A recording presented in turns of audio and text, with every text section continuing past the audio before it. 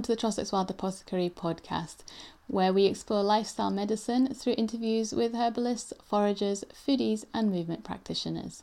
I'm your host Rox. You can find out more about me, my online course, workshops and clinics at www.trossachswildapothecary.com. So today's podcast I'm talking to Irish herbalist Nikki Darrell about her book published by Aeon Books, Conversations with Plants, The Path Back to Nature, and also about her courses. So the book is kind of based on her herbal apprenticeship course, and it talks about how you can connect with the plants, how you can use them as medicine, kitchen pharmacy in growing the plants, and about her views on the three cauldrons of the body and how you can how they can create disease and how you can bring them back into harmony. So I'm just going to read a little excerpt from the book. When we reawaken, our multiple senses turn on. We start to feel the world, taste it, hear it, smell it, see it, and with those senses that can sense the invisibles, we start to access knowledge, information and wisdom directly from the world. We perceive with our hearts, our guts, and those senses that have been dulled by civilization and domestication, by the perceived mechanization of the universe. We become connected to the visible and invisible. It can feel quite strange and overwhelming, but it is safe. Being wild is much safer than being tamed. So I hope you enjoy today's podcast with Nikki.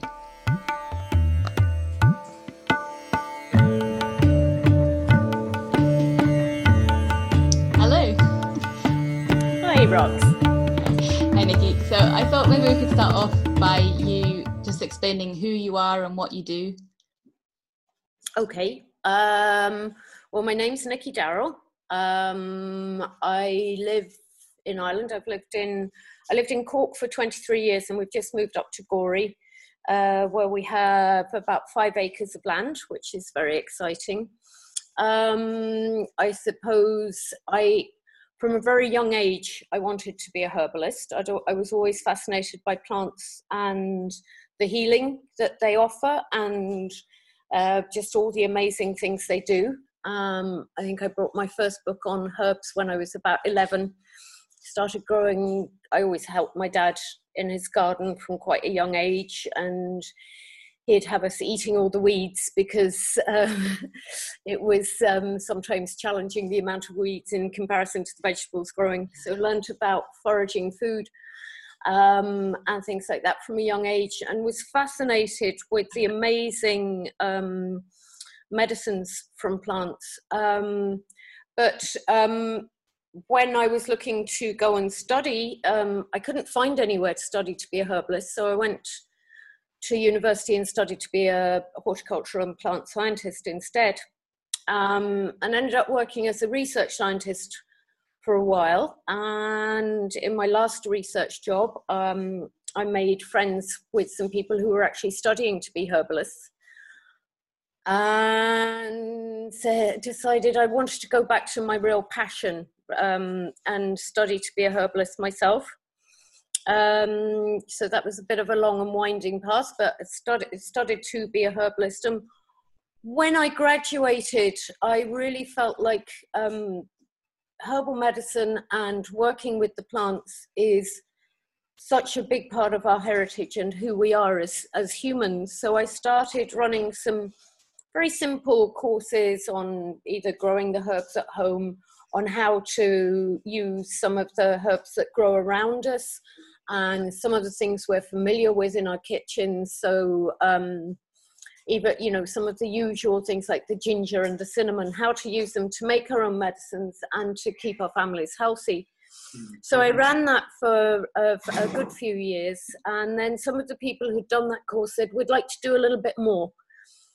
And this sort of coincided with a couple of things. One of them was certain people in the world of herbal medicine saying, in order to be a herbalist, when I trained as a herbalist, you got a diploma, and then some of the degrees were developed. And, you know, that was great in some ways, but what became apparent was with the degree courses, because they had to be registered as either a BSc or a BA, they were registered as BScs, so they got a very much more a scientific bias, and whole chunks of what herbal medicine and our relationship with plants is about started to be sort of sidelined. And even in my own training, it was very clinical, very science-based, and some of the more traditional ways of working with the plants was a bit sidelined. So around the same time, there was a group of people who were really trying to put forward the idea that actually even a degree wasn't good enough, that you needed a master's to be a real herbalist. And I kind of woke up one day and said to myself, this is rubbish, because this is traditional healing. The reason that herbal medicine has been there through the whole course of history, this has been peasants and women and ordinary people relating to the plants around them, passing down information about how to work with them. And it is wrong for it to be turned into an academic qualification and a profession that sidelines all of that amazing work done by the women and the peasants and so on. And the fact that across the, you know, the globe, 80% of people rely on their local plants for their medicine and so on. And I will always remember one of my lecturers saying at one point, those women who practice part-time whilst raising their children, it's like, but this is what has always been herbal medicine, and it's a very valuable form of medicine. And yes, okay, alongside of that, there would have been the apothecaries and there would have been the physicians and so on. But that's, you know, there was great respect between the different strands. So I decided I would set up the apprenticeship in community herbalism for people who really wanted to use the herbs for their friends and family, and maybe for the animals on their small holdings, and to take care of their plants, and as a way of taking care of the environment and their own ecosystems, and a way of promoting biodiversity and all of that kind of thing. So I set up the apprenticeship, which is a 2-year part-time training. So we have the classes, and then in between times people go away and work with the plants and grow them and choose their plants to do their plant profiles on, and the ones that are going to be their closest allies. So we encourage them over the 2 years to pick 20 plants that they feel are the ones they're particularly connected to. And when the apprenticeship had been running for 2 years, I was approached by actually a third level institution who had a group of students who had been promised a master's level training, and then that had fallen through. So they asked me, could I do anything to help out the students? And at that stage, because of my science background, had sat on all sorts of different committees and things, and met lots of real shining lights in herbal medicine. So I said, we can put together a lecturing team and so on, and we can put that together. So we were following through that process, and then the third level institution reneged on the idea of standing with that program. So I sat back and I thought, well, I happen to have just completed a master's in cooperative and social enterprise. So I turned around to the prospective students and said, well, we run this as a community supported educational enterprise. And they said, yes, we want our training. So yes, please. So we ran it like that for 2 years, and now it's changed because in the meantime, various things changed, but Alex, my husband, came along, and really the work he was doing with his Granadier project, which is where we're living now, the work with the Veritas Herbal Apprenticeship and the clinical training were all brought under one umbrella, and are now sort of turning into a cooperative enterprise as we are developing some sister schools and various things are happening. So it all came up very much of a desire of connecting people with this part of their heritage, and also working with our local plants, because there had been a trend in the whole world of herbal medicine and so on in two directions. One was to be saying that the exotic plants had stronger medicine than our local ones, which just isn't true. And I mean, that's something we've worked on experientially very much over the last 10 years, is really looking at some of the very humble plants like daisy. It's much better than arnica. Plantain is incredible. Nettles, elderberry, so many of the plants that grow just outside our doors and are thought of as weeds, dandelions and so on.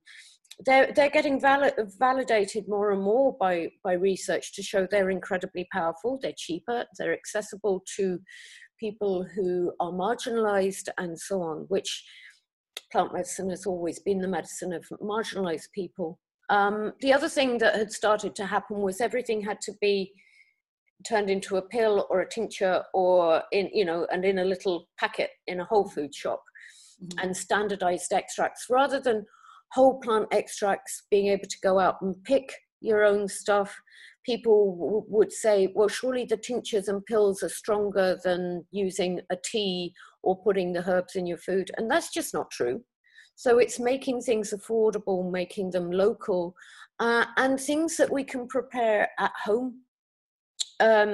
So traditionally, people would have put herbs into their food, into things like poultices. They would have made syrups. They would have dried things for teas.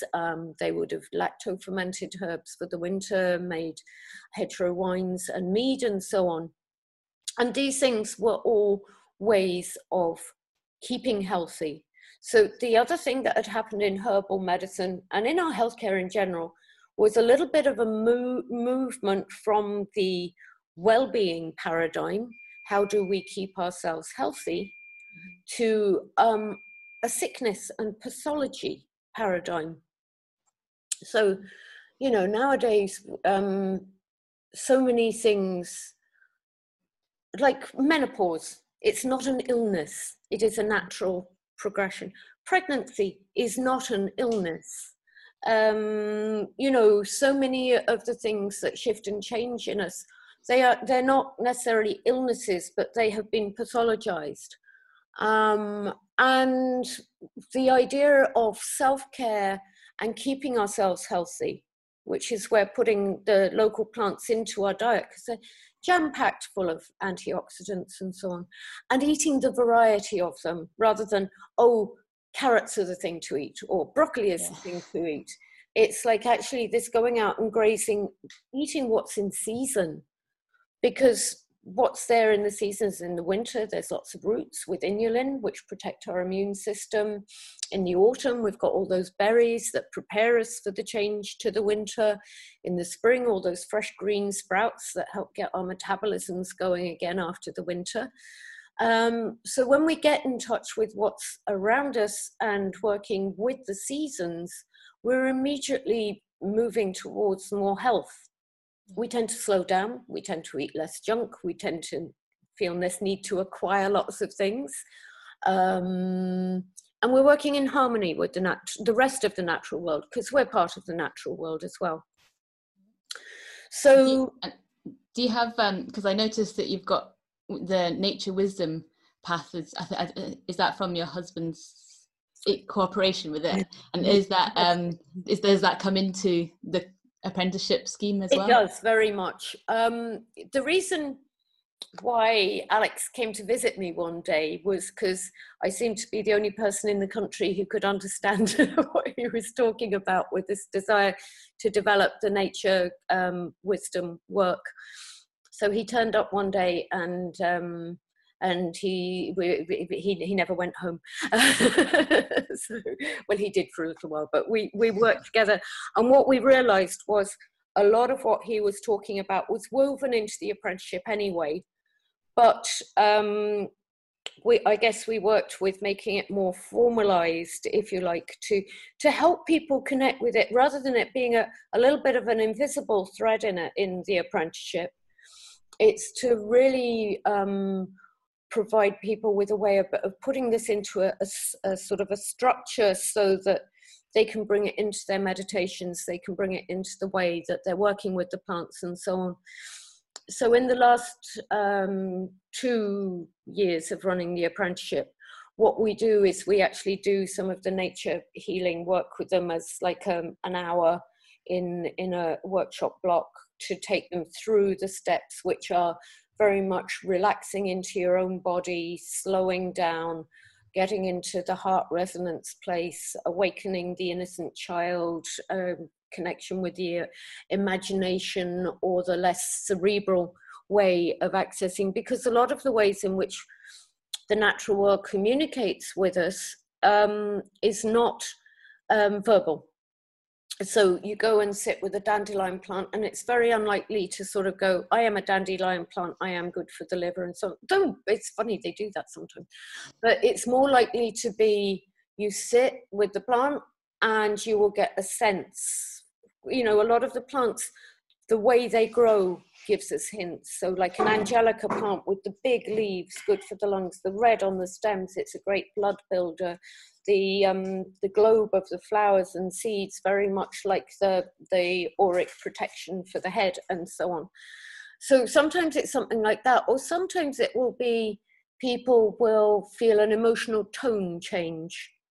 So that might be that the state that plant helps you get to. So a lot of people with rose bay willow herb will say, I just felt happy. It's like all the trauma disappeared, because that's rose bay willow herb is very good for clearing trauma.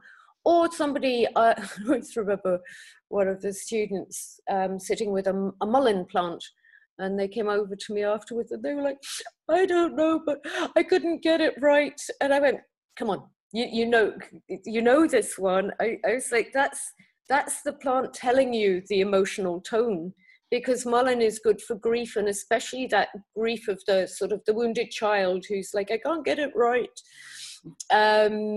So it might be an emotional tone like that, or people might get a memory from childhood, or they might get a sense, they might remember a poem or a song or something like that, which gives them a hint. Or sometimes they'll just go, I don't know, it feels like something I need to do a bit more work with it. Or they might get a sense of, I feel warmer, colder, I can breathe easier, or whatever. So it's not very verbal in general. So that's why the heart connection and the work with the innocent child.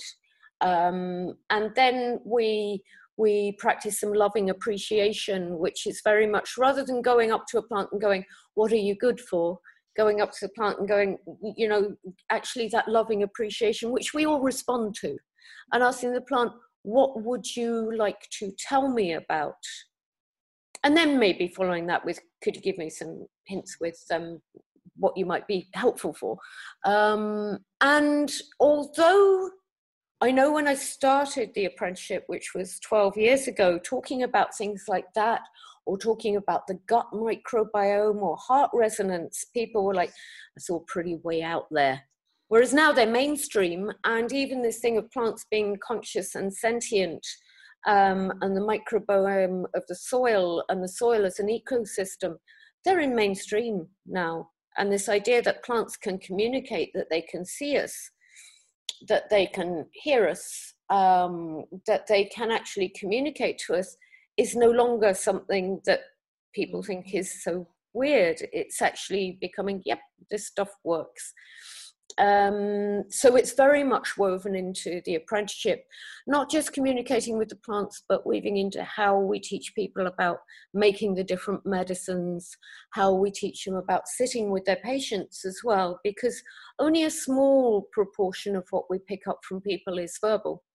And actually a lot of the information we get is actually more from the non-verbal communication. So yeah, the nature wisdom work is brought into the apprenticeship, I suppose in a little bit more of a formalized way now. And then we have a standalone training with that, which is going in a slightly different direction, working with the nature communication, but also as a path for spiritual development as well.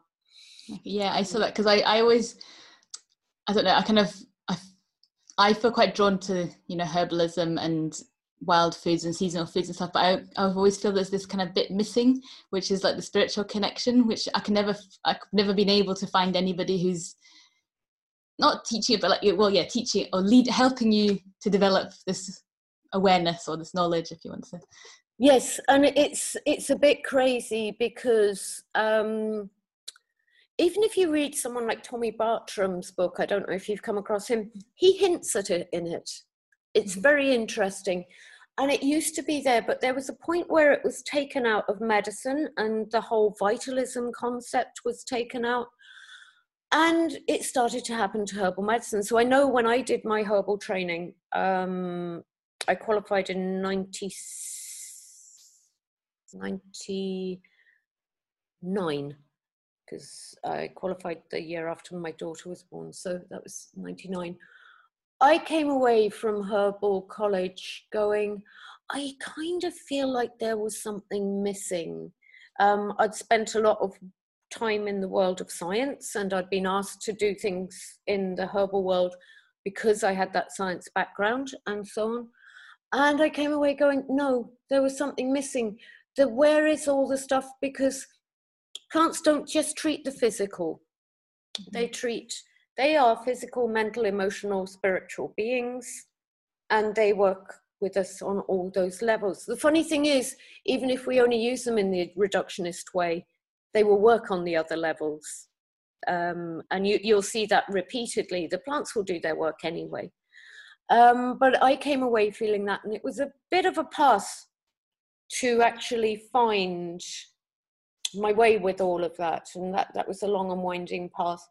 But it's even like within herbal medicine, Western herbal medicine these days, when they started looking at energetics, it was like people go, oh, we have to borrow from Ayurveda or TCM, rather than remembering we have the Galenics here. And we also have a lot of traditions in this part of the world about the seasonal cycles, working with those, with the different elements, working with those, working with the three cauldrons is a concept from this part of the world, which is very similar to the three dantians, but so the lower cauldron being very much the physical well-being, and that needs to be full before we work on the middle cauldron, which is our emotional, vocational, heart-centered place.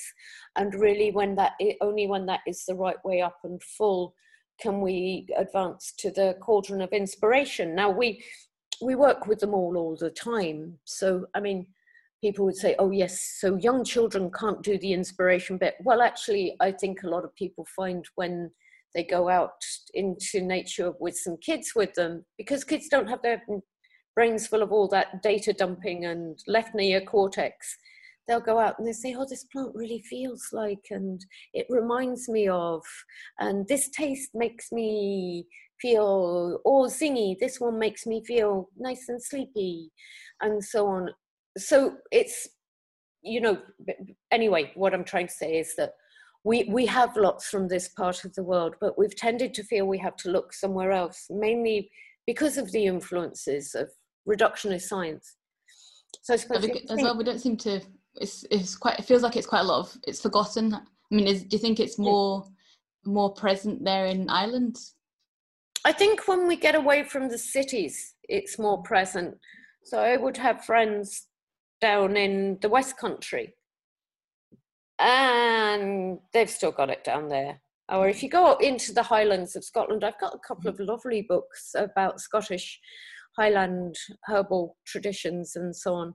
So there's pockets of it around. And in Ireland, I suppose one of the things we had here was in the 1930s, the Folklore Commission sent all the school kids out to talk to people in the countryside to ask about a lot of the folk stuff and the traditional stuff.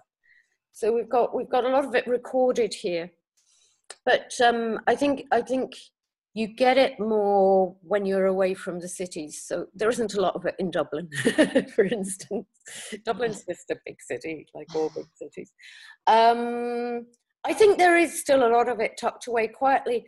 And the other thing I notice is when we start talking about this stuff, And when we start doing the work with people, people go, I remember now when I was a kid. So we're born with this, and it is trained out of us.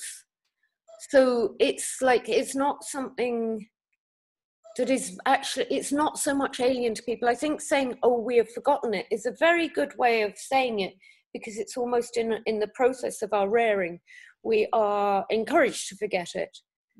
But just a little bit of helping to remember, it comes back, and repeating it. So we often find that students say, oh yeah, I really got it at the weekend. Then I went back to working in the office 5 days a week and it slipped a bit. And so it's like, that's why we don't do an intensive apprenticeship. That's why we spread it out over the 2 years, so that people have got that reiterative process, because that's really important for people. So I actually feel everybody has it within them, that they're born with the capacity, some more than others, and in different ways. So we'll sometimes have students who are like, I can't do that communication with plants, but then they talk about all their wonderful fermentations of fermented vegetables, of different things like that. And they are obviously in this big nonverbal communication with all the little microbes in those things, and what to pick to make a good ferment. And they're making amazing skin creams and things. So their communication is in this really practical manner. And often these are very phlegmatic people. They're good and solid. They don't want the airy-fairy stuff. And sometimes we find the people who try to make it very airy-fairy, and bringing in a lot of the symbolism stuff and the angels and all of that, they're not quite getting it, actually. They're on another track. So this stuff is very earth-centered, you know. It's a spiritual path that's very much about connecting with the natural world around us, with nature, with the earth, with having you know, soil under your fingernails, which at this time of year I always have, and that kind of thing. It's not something that you do sitting in a church. Well, maybe some churches do have that. It's more about getting out with nature, and letting nature into your home as well. So having your plants, sprouting your seeds, you know, using really natural things in the house, and that kind of thing is very much part of it. Yeah. I was listening to somebody talking about the Native American tradition, and how they thought of plants as being like family members. Do you think people over here would have thought along similar kind of lines? Or? Yeah, we've done quite a lot of research into all of this, and the similarities. Now you have to go back about 7,000 to 10,000 years before I've forgotten what they're called, but the people from the north came and changed everything. People would have lived in a very similar way, and I always make this distinction. They did not worship nature. Because everything was sacred, and they saw themselves as part of the natural web. So the trees were their neighbors and their family. The insects, the hedgehogs, the badgers, in those days where there were wolves and bears, it was like they were part of the natural web, and they knew that, and they were working with the rest of the natural web. Was very much about understanding the generosity of nature that provided enough food and shelter and so on. And there was a reciprocity there. So they looked after the trees. They moved the saplings that had seeded too close to each other. They helped to trim off the dead branches. They helped that kind of thing. So it was very much a reciprocity in it. And in return, they got what they needed. So it wasn't nature worshipping, it was knowing that they were part of the ecosystem, talking to the river, checking in on its health, noticing if the river had got clogged by something, noticing if they were building a dwelling or something like that. They would listen to the land and the wind and make sure it was built in the right place. So very similar, and very similar to the way a lot of the cultures that still are living close to nature do it. If you talk to the Aboriginal people in Australia, or some of the people in South America, they're very much still living in this way. But something happened in this part of the world so that we moved from being sort of seeing ourselves that way, and from a matrifocal kind of way of being. And I choose that term very carefully, because our communities were focused around the women and the children, and the men would have understood the need to protect the women and the children in their times of vulnerability. So during childbirth and early child rearing, they would have seen the need to support and nurture and protect. So it wasn't a matriarchy, it wasn't that the women were in charge, but they were normally matrilinear, because everybody knew who their mother was. But children were seen as the children of the community, and they were matrifocal in the understanding that giving birth and child rearing is a hard job all of its own that deserved its own rewards. And the older people were very respected because they had lived through things, and the children were really valued as growing up to be themselves rather than being told who they were. And yes, so very much the trees and the birds and all of these were seen as neighbours, friends, family, and within the small region. But then the changes came that brought in patriarchy and dominator models that moved finally to the capitalist model, which is both a dominator model and a patriarchal one. So yeah, we'd probably be in a totally different state of affairs now if we had kept the old model. We would be in an incredibly different place. We would really be living in a paradise. I mean, okay, you'd still get hard winters sometimes. There'd still be things that happened like that, but we would be living in a very different way, and a much less stressful one, much more harmonious one, much more equitable one, far less marginalized people, everybody taken care of, everybody valued for who they are, and so on. So, yeah, definitely. So I suppose the thing, where the book came from was that a few years ago, one of the students said, why don't you put the material into a couple of books rather than lots of course notes? And I thought about it, and I had got quite burnt out at the time because I had been working too hard, and there was just me doing things. So I said, right, okay, I don't know if I can put this all into book form, because a lot of it would have been storytelling and so on. I said, I'll have a go at it.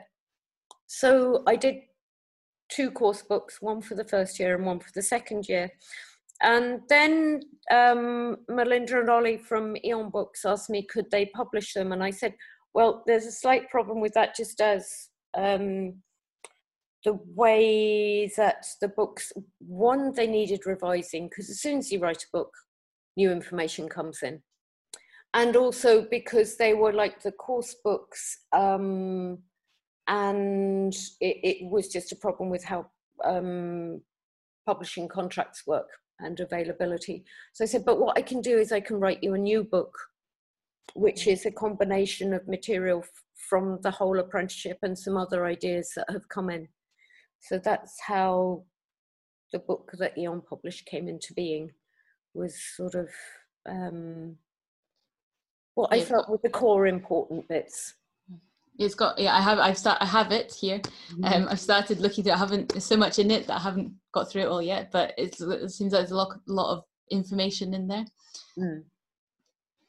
Some stuff that, yeah, I haven't seen in other places, which is good. That's good. Yeah. I mean, it's impossible to put everything in, but hopefully what I hoped with the book was to really that thing of anyone can do this, it can be affordable. You don't have to fly off to a rainforest to learn to connect with nature. You can do it with the dandelions coming up through the cracks in the pavement if that's all you've got. and listening to the birds that sing outside your window. You know, it's like this is plants and people together, and making things affordable, things that the whole idea of, you know, even when I was a kid, the medicine cupboard at home, yes, had maybe some paracetamol in it, but then the medicine cupboard had lots of things like live yogurt, cinnamon, benzoin for my brother's steam inhalation, cinnamon for upset tummies, you know, ginger for upset tummies, peppermint. Very, you know, it wasn't all sort of Uniflu and that kind of thing. Yeah. And talking to some of my friends from Eastern Europe, and sometimes, you know, my Polish is non-existent.